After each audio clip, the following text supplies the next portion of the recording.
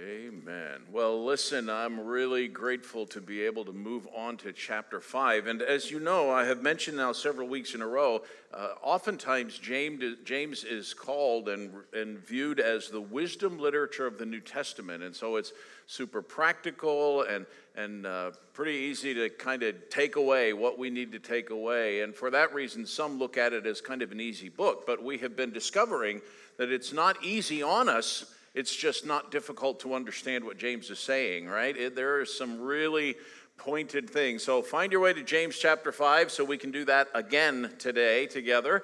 And while you're making your way there, in fact, grab your bulletin while you're at it. Your notes are available. This is so that you can be ready for your small group, right? And man, those are coming up. It's going to be this fall. We're going to be starting up a small. We had 2 back in the spring. We're going to have 4 small groups, I believe, come this fall. At Coastal, so I'm super excited about that, down here in Hampton anyway, and so be prepared, start getting in the habit of taking notes. That's kind of your preparation for small group time.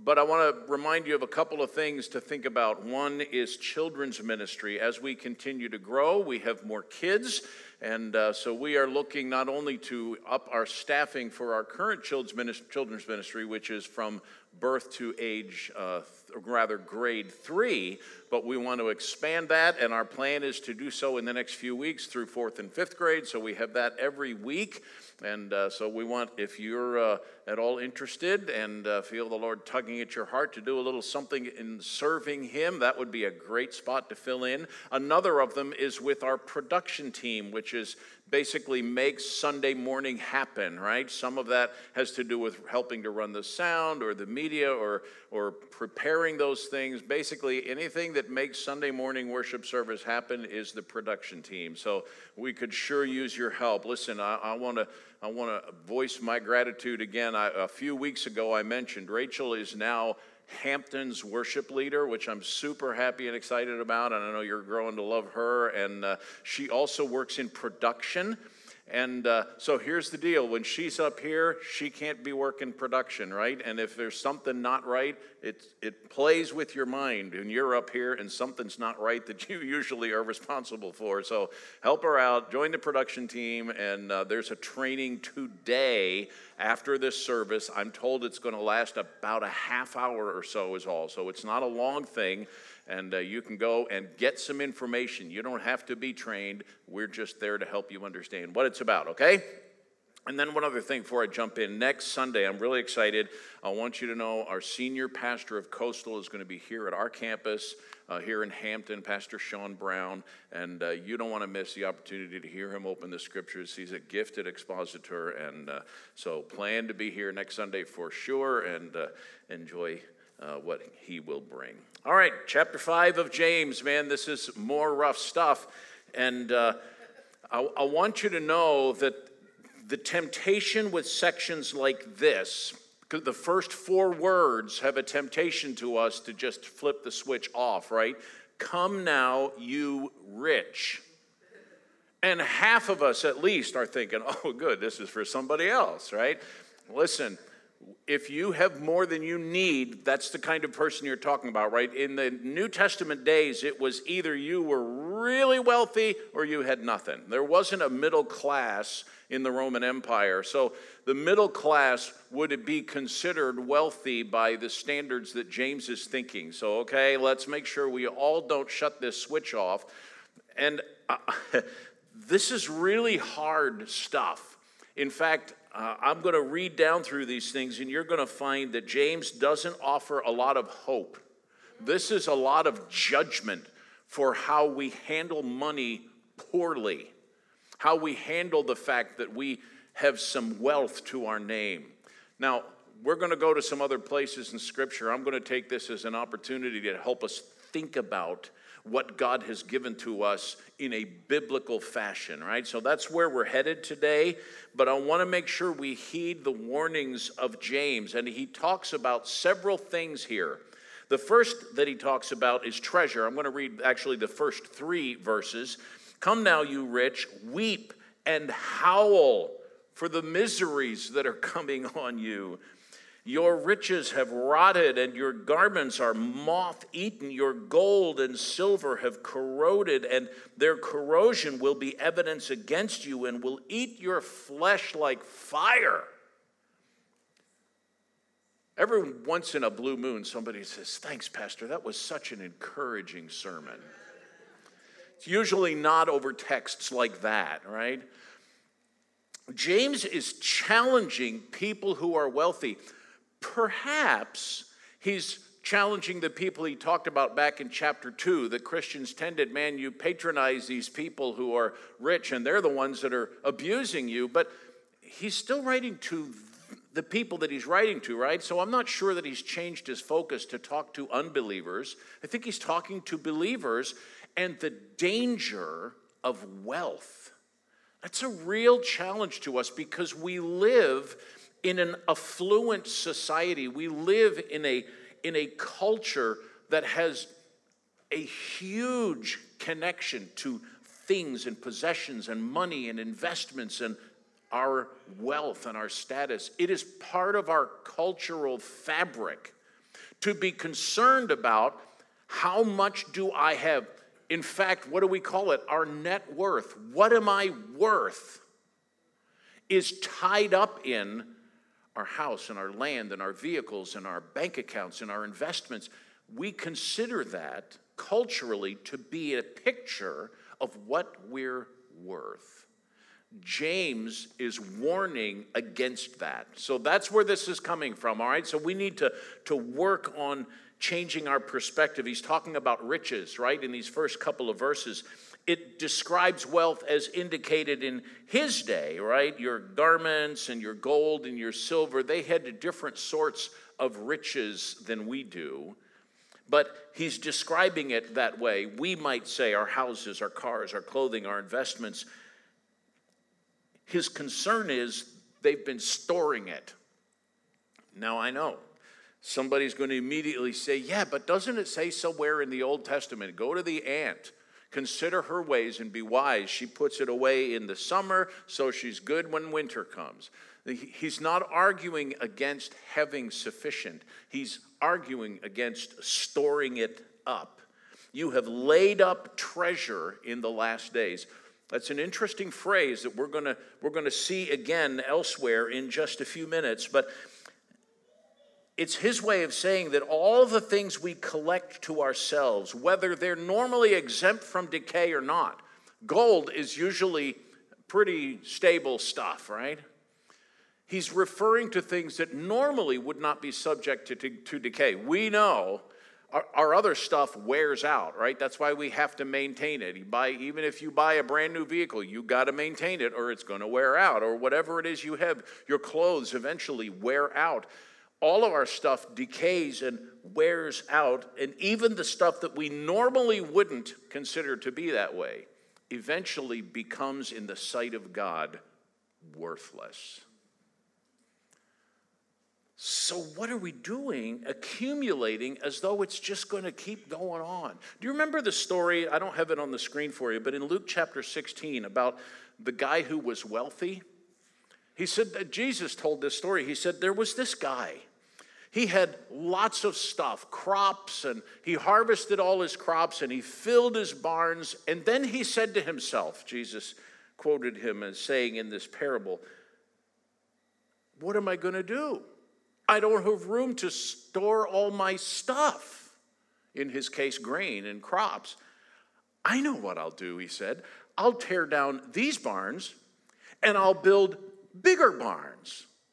And then I'll sit back and I'll say to my soul, soul, you have things stored up for many years. And Jesus in the parable said, you fool. You don't even know what tomorrow's going to bring, and you're busy storing stuff. Have you, I know I'm going to meddling here, but have you gone through your attic lately just to see how much stuff you have stored in there? How many of us have rented a, what do they call them? Storage unit? Where we keep all the stuff we can't fit in our house, right? Why do those places make so much money? Listen, our Gloucester campus is renting a building that is at the front end of a storage place. And he has built more storage places because business is booming. Because everybody wants to store their stuff. What is the stuff we should be storing up? That's what I want to talk about for a minute. Storing the right stuff. And for that, I want to go to Matthew chapter 6 and again talk about something that Jesus discussed, where he says, "Do not lay up for yourselves treasures on earth where moth and rust destroy, and where thieves break in and steal, but lay up for yourselves treasures in heaven, where neither moth nor rust destroys, and where thieves do not break in and steal. For where your treasure is, there your heart will be also." Treasuring things by storing up treasure in heaven. How in the world do we do that? Let me give you some real practical examples. Some of you, I know, work in our food mission. That is part of what Coastal does to help care for people in need. Some of what you give every week when you give to God through Coastal's offerings goes to our food ministry. We feed close to 1,000 people every month. On the third Saturday of the month, we have an opportunity at our Yorktown campus. People can come and get a week's worth of groceries. They literally walk around with a grocery cart. And we go with them and we engage them in conversation. Many times those result in gospel conversations, or certainly at least conversations where we get to pray with someone and encourage them. And they leave with a cart full of groceries for their family, depending on how many are in their family. It's an incredible opportunity. Part of what you are giving, and listen, I'll tell you why we don't do food drives, by the way, in case you've always wondered that. Because we can buy the food cheaper if you just give us the money. All right, so that's why we don't have you bring in cans and stack them up in the corner somewhere. We can buy it through the food pantry in the area that enables us to get more if we just use the money, right? So that's why. It's an incredible opportunity. How about your giving in general? I know this isn't a lesson on giving. It's not a section of Scripture talking about our giving to the Lord, but how much are we giving that a priority? How are we looking at our finances to say, God, I want to make sure I'm using what you have entrusted to me to give back so that it can be used for ministry. But beyond what we give to our local church, what are we doing to care for other people? Here's what the rich young ruler's problem was. Have you thought about it from Mark chapter 10? As Jesus was setting out on his journey, a man ran up to him and knelt before him and asked, "Good teacher, what must I do to inherit eternal life?" And Jesus said to him, "Why do you call me good? No one is good except God alone," which, again, Jesus knows that, but he wanted him to think about it. "Do you know the commandments?" He said, "Do not murder, do not commit adultery, do not steal, do not bear false witness, do not defraud, honor your father and mother." He gave them the ending 6, right? And he said, "Well, teacher, all these I've kept from my youth," which I realized they didn't have a category called adolescence in the Roman Empire. But nobody makes it through their teenage years always honoring mom and dad. So we probably have all at least a few times broken that one, right? I've done all of these since my youth, he said. Jesus looked at him, loved him, and said to him, "You lack one thing. Go sell all that you have and give to the poor, and you will have treasure in heaven, and come follow me." Disheartened by the saying, he went away sorrowful because he had great possessions. Was Jesus suggesting, do you think, that if we just sell everything we have and go live in an encampment somewhere that we'll have more treasure in heaven? I don't think that was Jesus' point. I think his point was the man had broken the first several commandments. He had other gods before God. And his God was money. His God was his stuff. His God was possessions. And he had a lot of them. And the idea that he would have to part with those to be faithful to Jesus made him walk away. Fascinating perspective on money. So he talks first about treasure. Secondly, he talks about justice. Verse 4.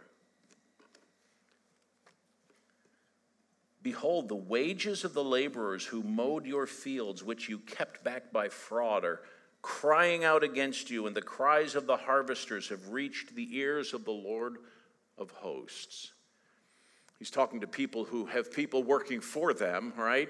Give them honest pay. Sure, you need to make money, but give them honest wages. Be faithful. Don't keep it all for yourself. Does that affect our view of what's fair and just in our society? I think this affects our attitude toward justice. When one person is able, because of their position or possessions or whatever, to hold another person back because they don't have all of that, that is unjust. And I think James is pointing that out. We can't act that way toward other people, because God is listening. God is watching, perhaps you could write in there along with that. God is paying attention to how we treat people who don't have what we have. Perhaps if we want to be specific to the text, if we are in a position where we have some say over what the people who are under us in the organization have, we should be thinking about this. How does our view of justice affect how we treat the people around us? The Lord of hosts is listening. That is a term that is always used in the Old Testament to talk about God being in charge of his armies. It's not just it is certainly talking about how exalted he is and how majestic he is, but it's talking about his position as commander-in-chief. He's watching. Their cries have risen up to the Lord of hosts. Have we thought about the fact that God is ready to go to war against us when we demonstrate injustice to people? So he's talking about treasure. He's talking about justice. I think he's talking in verse 5 about our commitment to pleasure. You have lived life on the earth in luxury and self-indulgence. Even too hot for the lights. It's all right. Let me get this closer here. Here we go. You have fattened your hearts in a day of slaughter. You have condemned. We'll come back to that one. Our commitment to pleasure. His first challenge is don't get soft. We tend to enjoy the soft life, right? I know there are a few people who just seem to love it. They won't let up. They can't quit. They don't know when to sit down. But we live a life of convenience and ease. I remember when my wife and I bought our first microwave. I know some of you probably never lived without one. There were days when you couldn't just pop it in and thaw it out because you just now remembered to think about dinner. Or whatever you cook or heat up with your microwave. I remember the days when there were the percolators you plugged in and not just push a button and it drips and you're good, right? I know, I'm really old. I know, increasingly I'm noticing that.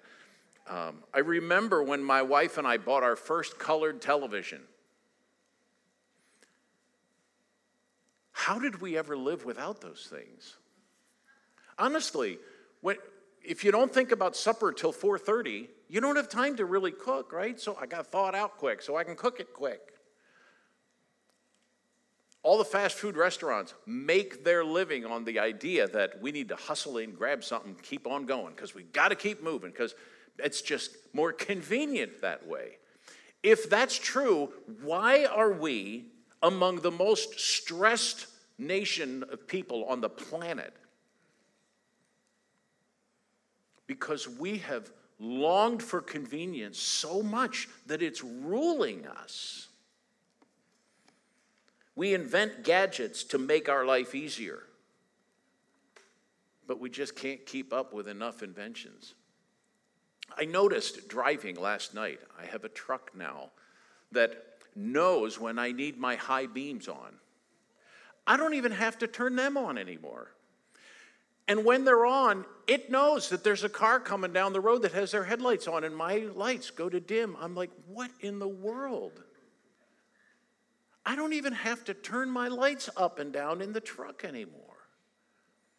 Have we learned to love our pleasure and our convenience so much? We buy newer stuff and nicer stuff so we can get rid of the older stuff that's no longer nice enough to sit on or sleep on.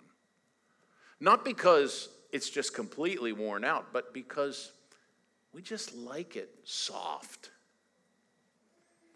So I want to spend a few minutes in Luke chapter 9, if we could, and talk about discipleship.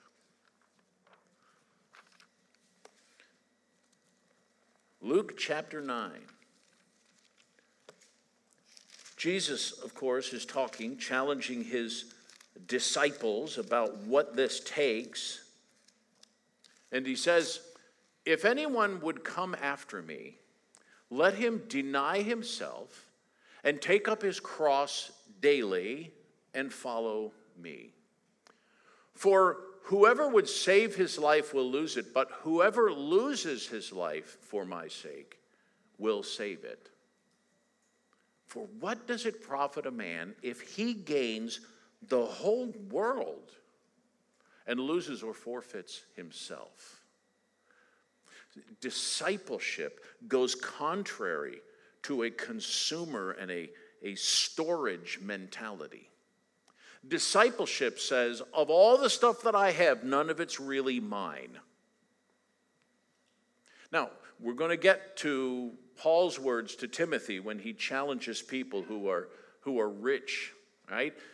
There are some things that we can do to make sure this isn't true of us. We don't have to just go out and have a huge yard sale and just get rid of everything. That won't make us more godly.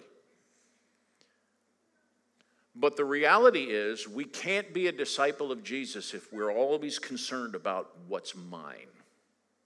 What's my stuff? It doesn't matter. I can gain everything and lose my life if I don't recognize that it doesn't belong to me. In fact, he said that very thing in chapter 14, just a few chapters later in Luke. He said, so therefore, any one of you who does not renounce all that he has cannot be my disciple. So again, does that mean we have to get rid of it all? Certainly not. It means we have to take our hands off of it and recognize this all comes from God and belongs to God. So what am I going to do with it? That's the question. For a number of years, Jody and I served with a mission agency, and during that time, one of the families who was serving in Peru, that part of their ministry was involved in missionary aviation, and they were in a horrible mistaken identity case, shot down by the Peruvian Air Force, thinking they were drug traffickers. The husband lived, the son lived, the wife and their new baby were both killed. He said this about his wife. She didn't give everything up to go be a missionary. She had given everything up years ago. Being a missionary was just something that she went to do, having already done all of that. She didn't consider it to be hers. She didn't give her life the day she died. She gave her life to Jesus way before that. I don't give up my stuff. I don't just get rid of it all and say, okay, now I'm good. I learn how to use what belongs to God that he has entrusted to me for his glory. including verse 6 now. He comes back and talks, so he's talked about treasure and justice and pleasure, and now he talks about mercy. You have condemned and murdered the righteous person. He does not resist you.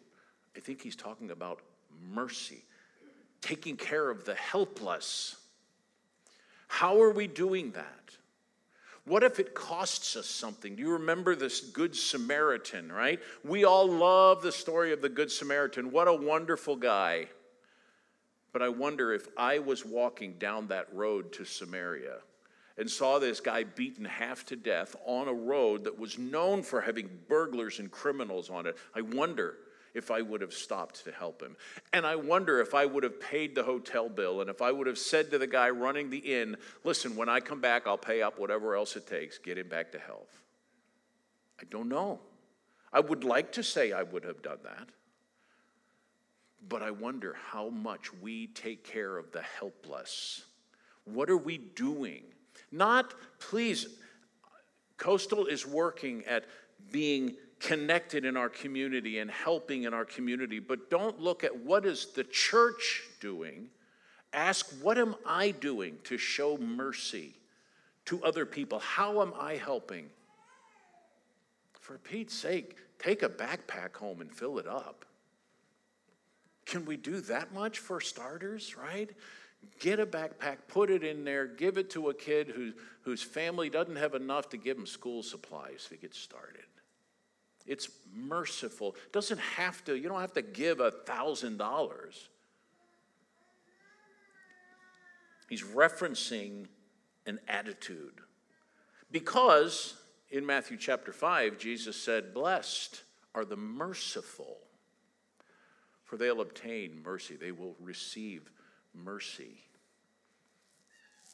God blesses those who are merciful. So, in our thoughts to take home, I want to talk briefly about God's plan for our money. And that's from 1 Timothy chapter 6. Because, as I've said a couple of times now, I don't believe that God has any reason to suggest that we can't be wealthy, that being wealthy is a bad thing.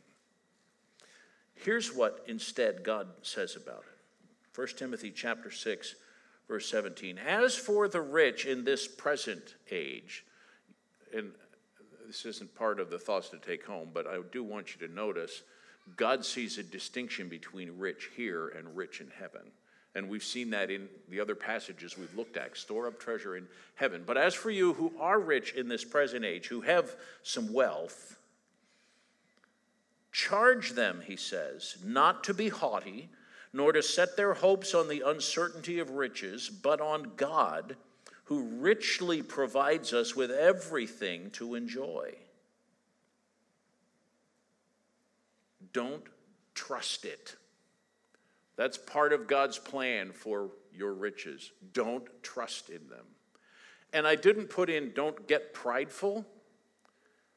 Listen, just because you work at a good job and make good money doesn't give you a reason to be prideful. God gave you the ability to do that job. God gave you the health to keep that job. There's nothing to be proud of. If you have a lot of money, thank God for it, and don't trust your wealth. Right? I mean, we know that. We watch it. We watch it in seasons, right? Right now, nobody's trusting their wealth that's tied up in the stock market because who knows what's happening there. We struggle when we hit a season of inflation. We're like, ooh, I should be careful. Why do we wait till there's inflation to be careful, right? Because it costs twice as much to fill your vehicle up as it did before. So I got to be careful. I don't want to travel as far or as often or whatever. Don't trust it. Do good with it. Verse 18, they are to do good, to be rich in good works, to be generous and ready to share. I am to do good with my money. I am to use it to the glory of God and for the encouragement and assistance of others around me. God gave me money to do good with it. not to just store it up. So when we have opportunity, I don't pass this basket because I'm afraid that we're not going to make it down here. I pass the basket every week because I want you to have an opportunity to do good with your money, to show God. Listen, at Coastal, when you become a member, we tell you in our agreement with each other that we're going to give a tithe. You know why? Because when I give up 10% of my stuff, I trust God to take care of me with the other 90. It's a demonstration to him of my trust. It's a proof to me. I can trust God to do this. I get paid every 2 weeks at Coastal, and the first thing I do is sit down at my computer and I give, and I have a little quiet worship time at my computer saying, thank you, God, for providing so generously for my family. Because what happens if we don't sit down right away and take care of that? We spend it, right? Oh, look, I have an extra whatever it is you would give. It's really important that we do good, that we assist other people. God has given us wealth, many times way beyond what we absolutely need to have. Don't trust it. Do good with it and build a good foundation. Verse 19, thus they are storing up treasure for themselves as a good foundation for the future, so that they may take hold of that which is truly life, he says. Fascinating. We say, man, that's living. When a person has all of the luxuries of life. Boy, they're really living. And God says, use this for my glory. That's what's really living. Store up treasure in heaven. We are not eternally minded enough. I've heard over the years people talk about, man, he's so heavenly minded, he's no earthly good. I'm not sure that's even possible. The people who are more heavenly minded are generally more good on earth. The people who spend more time focusing on the glory of God and what he's got in store in the future. I've got all eternity to enjoy the more luxuries than I could imagine. Right now, God has given me what he's given me to use it to honor his name and glorify him. Because wealth is dangerous. God's plan for his money. Don't trust it. Do good with it. Build a good foundation.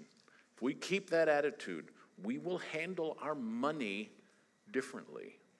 So, man, I'm telling you, when we talk about offerings or we talk about special giving or we come to a Christmas offering later this year or we offer backpacks, we're not doing it because the church wants more money. That's one of the people's complaints about church, right? They're always asking for money.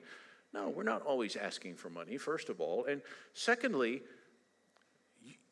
you need to use it somewhere, and God intends for you to do good with it. These are opportunities to do that. That's why we put these things together. We could just, shut off all the doors and say, you know what? Inflation has set in. We're just going to pay for our people, and that's it. But that's not Coastal's way. We still want to do missions trips. We still want to reach into our community. We still want to build for the future and reach more people for the gospel. Yeah, that costs money. So that's why we take an offering. We want people to have an opportunity to do good and build treasure for the future. But man, it's way outside of Coastal, right? You have opportunities to serve the Lord with your wealth, with your possessions, with your home, with your whatever, in ways that Coastal will never see, never know. Do it. Let God be glorified through your wealth. Don't get trapped with the dangers that wealth can create. Be somebody different. Strong enough challenge for one day? Listen, I'm going to pray here in just a second. I want to remind you as our worship team comes back that we're going to have people down here at the front. I know perhaps that's like a little awkward for you. You haven't seen that happen before, but man, come on down. If you want to take a minute and pray with somebody, they're not taking your name and going to necessarily check up on you unless you ask them to. But come and have a word of prayer with them. Maybe you don't know for sure what it means to trust in Christ, to be forgiven for your sin, and to believe the gospel and trust in Jesus. Maybe you're not sure what that's even about. Talk to them about that. They would be delighted to do that. Maybe you got something coming this week and you just need a little prayer support. They would be happy to do that for you, okay? So come on down and do that, and we're going to sing and go out of here rejoicing, trusting the Lord. But let me pray first. Father in heaven, talking about money can make us uncomfortable because we really have learned to rest in how much we have, in what we're worth. Lord, thanks for the reminder this morning that our worth is not found in what we have or own. Our worth is found in Christ, who is worth all of our praise and adoration, as we have sung in this service together. Lord, give us a mindset that reevaluates how we view our stuff. Thank you for being so generous with us, for giving us so much. We're very grateful, Lord, and I pray that we would be renewed in our commitment to use what you have given to us so that you can get greater glory. You've entrusted it to us. Help us to use it as wise stewards. Lord, I pray for the one that might be here this morning that doesn't know Jesus, that for them this is perhaps new conversation even. Lord, that you sent your son Jesus to die on the cross and pay the penalty for our sin and literally rise again from the dead is incredible. You did that so we could have a right relationship to you. We repent of our sin. We believe in the gospel. We receive Jesus. Lord, if there's somebody here this morning that's never done that, give them the courage to come and talk to me or one of these worship team members or one of the prayer team members up front, so we can have the opportunity to show them from the scriptures how they can know their sins are forgiven and they're on their way to heaven. Lord, we're grateful for the opportunity to serve you. Be our vision today, Lord. Consume our thinking and our attention, for I ask in Jesus' name.